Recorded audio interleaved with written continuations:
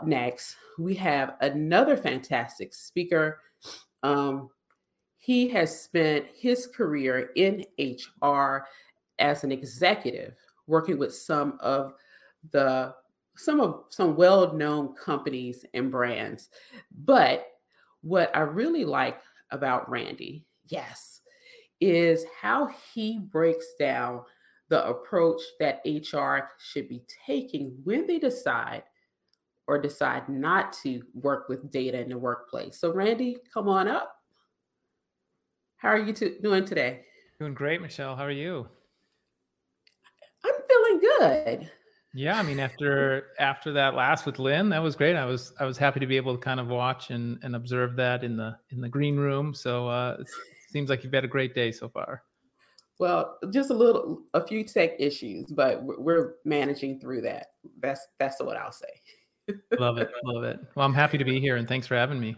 You're very welcome. Can you tell the audience a bit about your background in HR? Sure. I sometimes describe myself as the accidental HR guy because I actually studied music. I was a jazz saxophonist, or I should say am, as the journey always continues in music. And so if you would have told me when I was in school playing saxophone that, someday, Randy, you're going to be the head of HR at some really interesting companies, I'd have been, what? HR? Blah. That would not have resonated with me. And so, but if you would have told me at the time, someday, Randy, you're going to be in this role where you can inspire people and you can drive change and you can help people do their best, I'd be like, yeah, sign me up. So as it would happen is I actually, a lot of just, both luck and some good decisions and right timing. And then probably more importantly, paying attention to people smarter than me. I found myself being a part of really interesting tech companies at interesting times, both in the recruiting capacity, talent acquisition and such, and then also head of HR. And so on that journey, I had a chance to work early on with Google from about 2005 to 2012, and during this really critical hypergrowth time where data and people was really important. And I did that all in Zurich, Switzerland, which was kind of crazy. I was the head of all the talent acquisition across the EMEA region, Europe, Middle East, and Africa. And then from there, listening to smart people in 2012, they were telling me about this great startup, the only company they'd leave Google for. It's run by this guy named Elon Musk. And so I had a chance to join Elon as his head of HR at SpaceX, which was a pretty adventurous and unique opportunity. And then from there, I had a chance to kind of align more with my values of working for a founder who was working on helping to drive change through health, wellness, music. And that was with the iconic company Jawbone, where I had a nice run as the head of HR. And we got to do a lot of interesting things and grow and scale the company, and then also implode the company and pivot to another type of company. And so it's been an amazing journey. And now I spend my time helping founders and heads of HR think about people issues. I work closely with my wife, who's the author of Storytelling with Data. And we're growing a company where we're helping people more effectively tell their stories with the data they use. So it's been a great ride. And yet I still get to continue playing the saxophone, which I love. And we have 3 little kids. And so I get to be a dad too. So I love that. Absolutely. So you've heard a few of those large companies, but they still utilize data. When you think, well, they're tech companies too, so it's not a surprise. But on the HR side, when you look at data or think about data as it relates to people, what are some of the ways you've used data to really make better decisions? I'll start there. Yeah, I mean, and Google's probably a great place to start because I think Google early on saw that there could be information around the way in which we work and interact that can be helpful in how we drive the business. And it starts with, some of the most basic things, which I think back to a time when I was speaking to a whole bunch of HR professionals and I asked them the question and I said, all right, show of hands and no one's going to judge, but how many of you with at least 75% accuracy could tell me what your head count is today? Raise your hand if you think that. And, Michelle, it was like half the room kind of slowly went up. And I thought, whoa, I said, that'd be like going to your doctor and you're like, what was my blood work over the last few years? And they're like, I'm not sure. So the very start of it is from a people standpoint in data.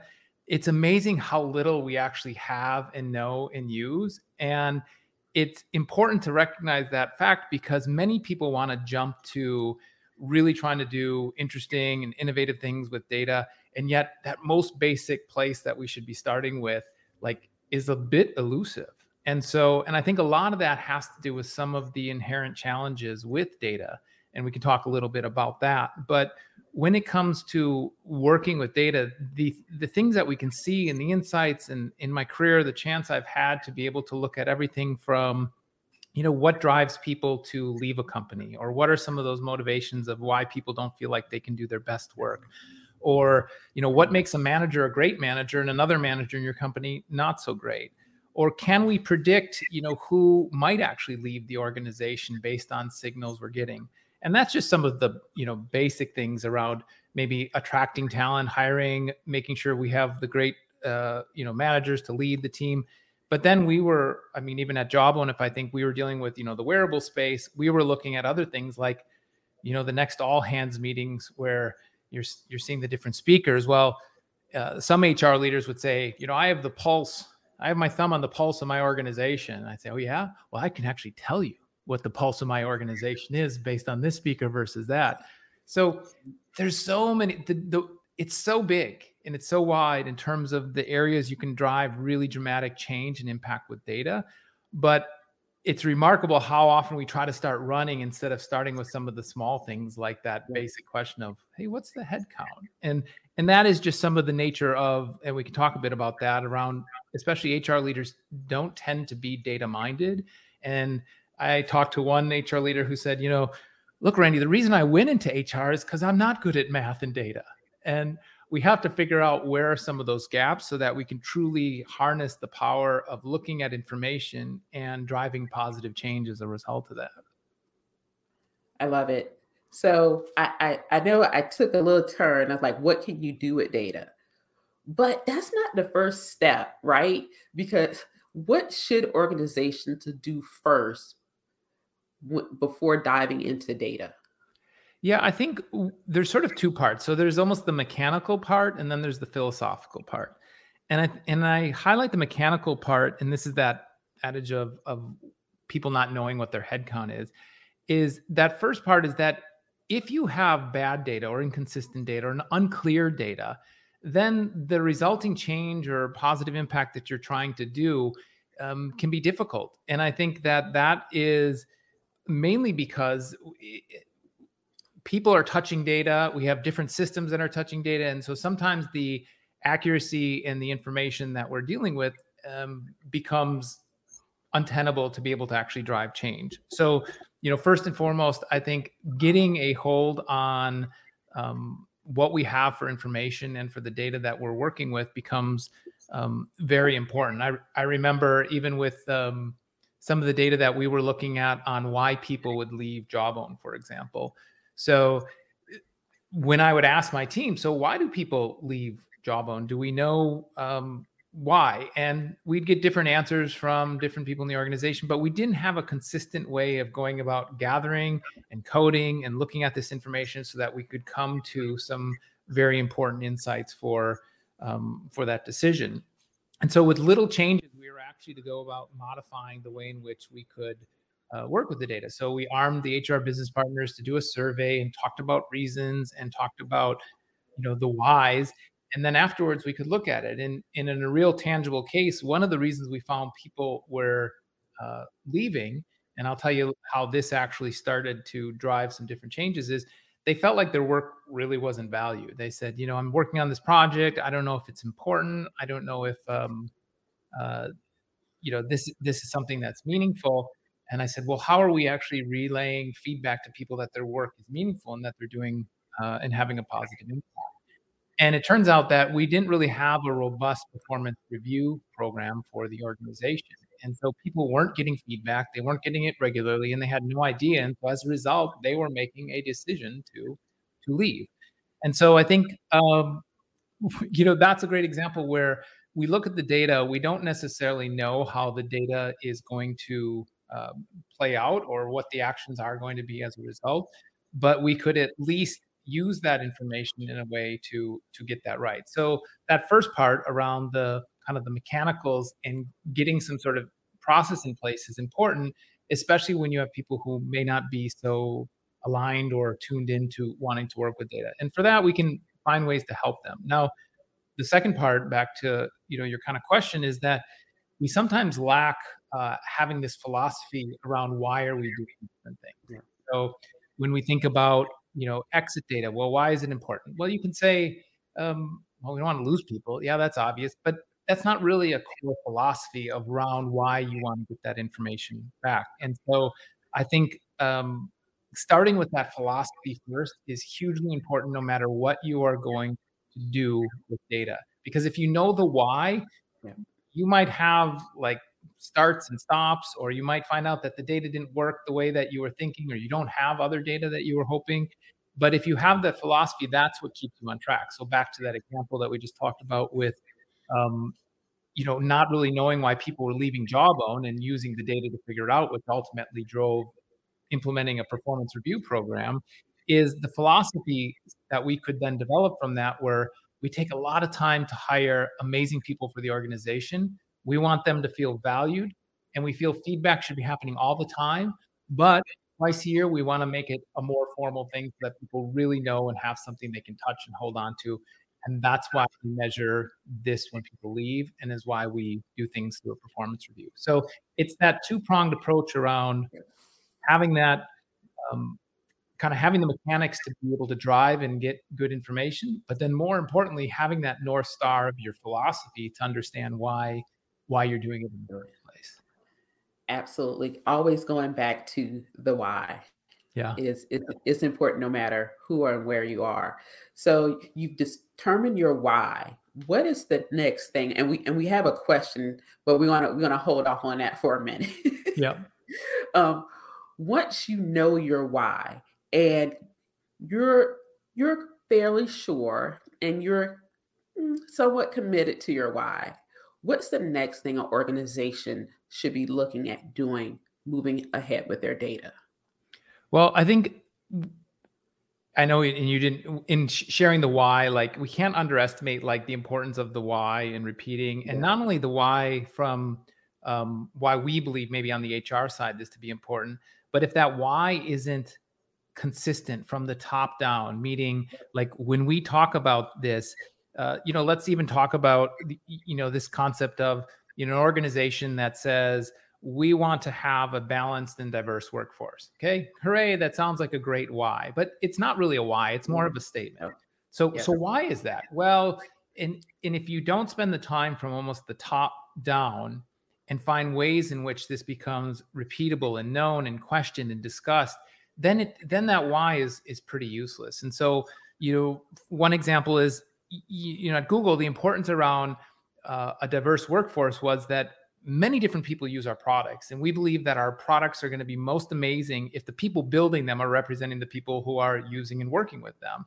And that's why we want to continue to focus on building a diverse workforce, is because we'll build amazing products if we have an amazing and diverse team. Okay, that's a consistent why, and that's a great place to start. But that's just the beginning of the journey, because I think that the other components are around, is this a pithy, repeatable phrase that sounds good to the media? Or is this something that's actually embodied in all the things that we're doing? And we would often see this, for example, on, the critical hire that had to happen in a particular group in conflict with the mission at hand. Like, we want to have a diverse and workforce. I need this position hired tomorrow, or we're not going to have a business because we need to get this on board. And how do you bridge that gap in between with some of the constraints that might exist?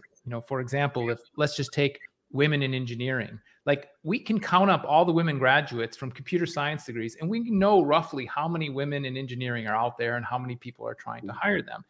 And if your goal is to increase, for example, the number of women in your engineering team, there may be a conflict because you're drawing from a smaller pool, which is going to cause some constraints and other challenges on that hiring side.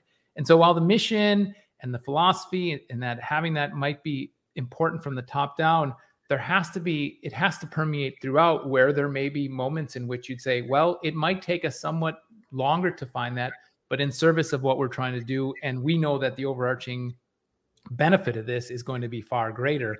We know that we will put more focus on reaching a harder to reach, demographic in a pool. So I think that's the first thing. And I don't know if I keep coming back to the why, and so I don't want to miss your question. So let me make sure I get to that piece. No, I like that you dug in deeper into the why has to be number one from the top. Yeah. It has to be driven throughout the organization. And more importantly, understanding you have to be able to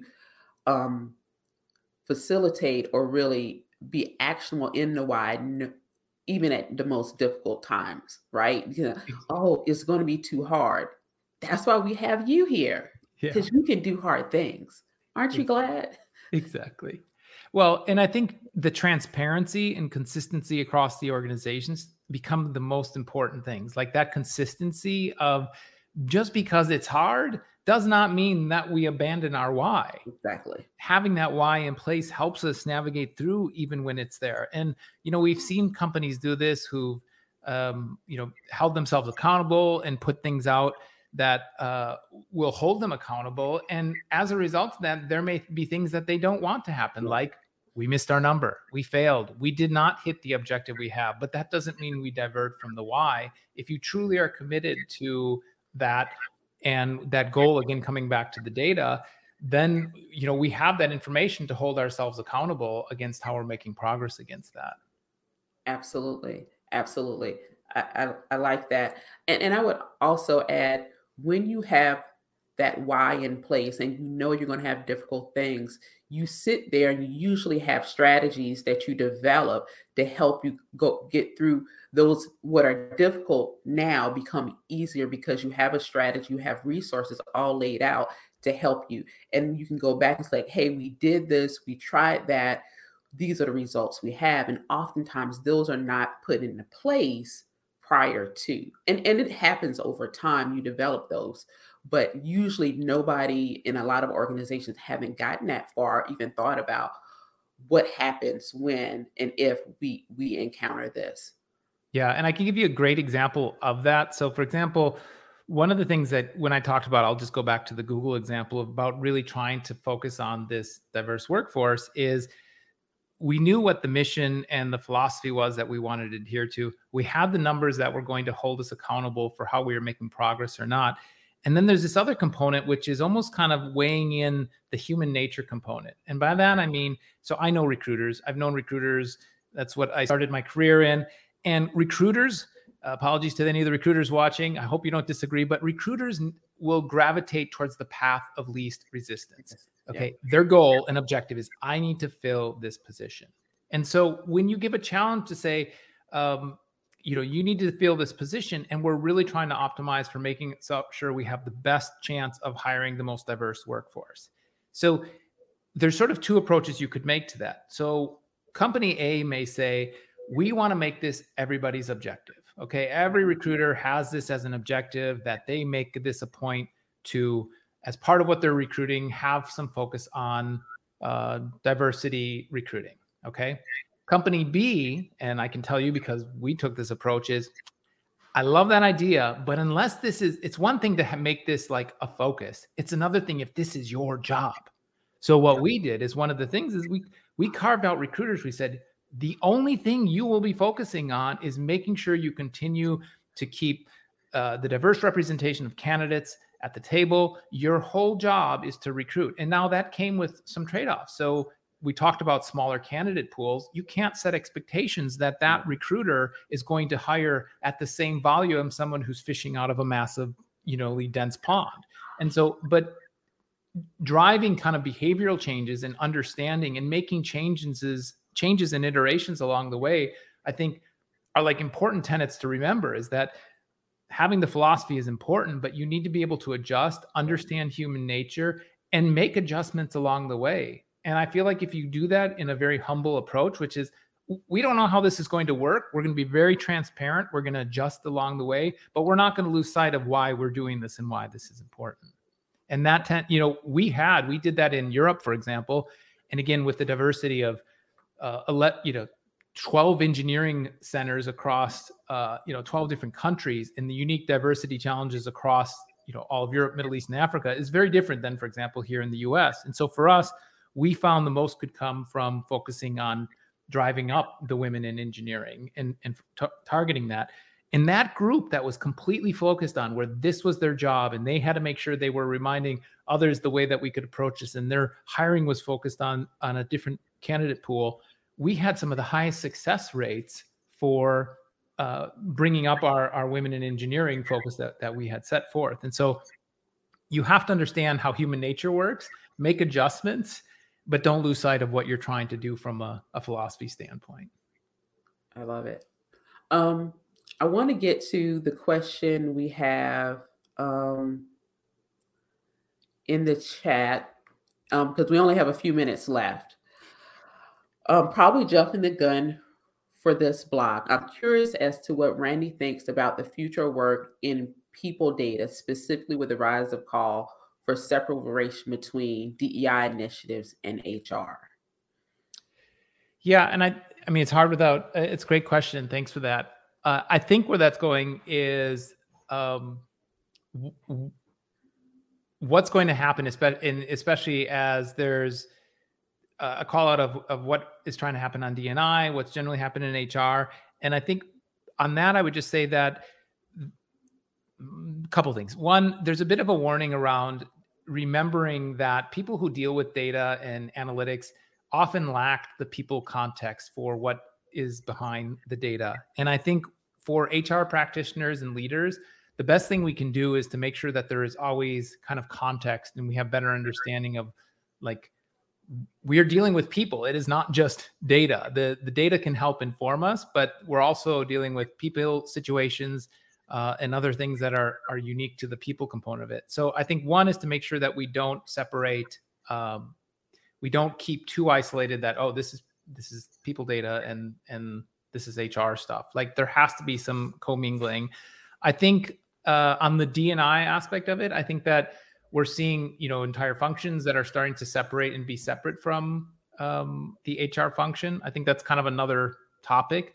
But I think it's, again, this approach that from the leadership, if they feel, for example, if innovation is important in your organization, what you will often see is that you have your engineering organization, but then there might be this group that's going to be focused on innovation. And in some organizations, they'll say, we want this group separate so that it's directly aligned to the CEO. That shows that it's important. The CEO knows and has a direct line of responsibility to that group and the changes that are happening. So if the question is around D&I and HR being separate, I think a lot of that's going to come down to almost that example that I had shared about the recruiting function, where you can make it part of everyone's mission, or you can actually say, we need to make this a priority, and therefore we want to have these functions separately. I don't know if Michelle, if you kind of understood the question in the same way, but I did to number one, HR and data not mixing, where they don't always have the same skill sets. Data people don't always, analytical over here,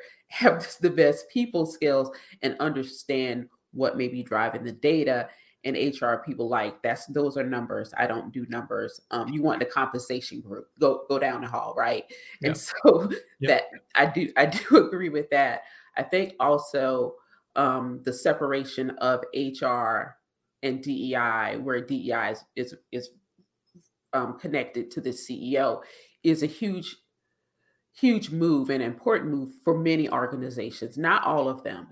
It depends on who's running HR. Yeah. And if that HR person is DEI focused and they have been driving and going through, you know, leading through that lens, then, and not just white women lens, right? But the DEI on a larger scale, and understanding where their blind spots and having other people in there to guide, that's a different place. If we don't have enough of those places, then sometimes it's better to separate it. But I think overall, you're going to have a blend of the analytics. You're going to have a blend of the HR, as well as somebody who can communicate those two things blended together to leadership. because if you don't, I'm one of the rare engineers that can talk to people. Yeah, I've been told, I love from it. whether it's an operator, equipment operator to executives, it's very, that communications part is really, really key, no matter where you are in the organization. But being able to bridge those two is definitely key to driving sustainable equity in the workplace. Agreed. Yeah, and I think we're seeing this in. I wish I had the stat handy for me, but one of my colleagues in the HR side of things brought up how much progress over the last few years has been made on bringing in either in heads of HR or heads of DEI initiatives around people, underrepresented individuals into that role, and it's gone up tremendously. And so this is again another spot where you can say. It would be ideal if our head of engineering and our head of sales and all these other roles, but it's great to see that we can make some progress. And it's funny for me to be talking here as like white male head of HR. Like I'm I was in favor a while ago, but it's now a time where there's an opportunity to really bring forward talented individuals who can better understand the challenges and changes that are going on in organizations. And I think it's great. And the progress that is happening is there. It's not where we necessarily want it to be or where it could be, but I think we're making great change there. And I think a lot of that comes down to organizations being more transparent around their initiatives on diversity and staying committed to that. And for those watching, I would highly encourage this.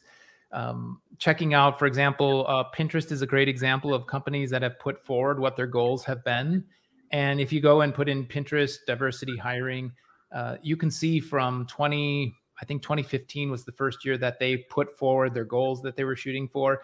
And it's a great example of an organization that put goals out there, missed them, learned from them, adjusted, and not adjusted because, oh, it's hard, but instead, for example, we want to make sure we have, this percentage of this demographic. And they found out that was perhaps not the right approach or too broad or missing the point. And the things that they drive, not only from putting numbers and things out there, but and committing themselves and holding themselves accountable, but also they talk about how that alone drives all other actions, all other relationships, all other communication throughout the organization. And that's just a great example where taking that step of holding yourself accountable can actually pay dividends throughout the organization because it drives other behaviors. So I would highly recommend check out. They always make it public. They put out there. I think they put up. I just was actually looking. So they have up recently their stats that they've put up, and what I love is that they actually show where they were at from 2015 to last year to this was at the end of 2020, and so they've committed to that. And that's not always easy because you can see in some of these cases that they've actually, missed the mark in some cases. And so they're pretty transparent about that. They focus on what they're doing, and then not just the numbers, because there has to be more than just the data, but it is talking about the changes and things that have happened in the organization. So Pinterest is working hard on it, and I think that they've done a great job of holding themselves accountable, which is part of that process if you truly want to drive change. Absolutely. Randy, how can people connect with you? I'm on LinkedIn, and I think that's a great place. I'm Randy Nafik, very good. And I'm on Twitter, though I'm not so active there. And then again, as I mentioned, check out Storytelling with Data, because I think that's the cornerstone of just not showing the data that your Excel spit out, but instead, what is the narrative you're trying to share? What is the change you're trying to make happen? And so at Storytelling with Data, we drive a lot of, we have a lot of great conversations. There's a podcast, there's video, there's a lot of learning opportunities to improve the way in which you communicate with your data. So that's also a great place to check us out. And we have a good following on LinkedIn, so be sure to follow Storytelling with Data on LinkedIn as well. I've picked up the book. I have to find time to read it. So it's next to my spin bike. So once, the new year starts. It's an easy read. That's the best part about Storytelling with Data. It's translated into over, I think, 20 languages. It's used by over 150 universities as a textbook. So I will look forward to your review after you check it out. But thanks for checking it out. Thank you so much for joining us, Randy. Bye. I'll talk to you later. All right. Thanks so much. This was great.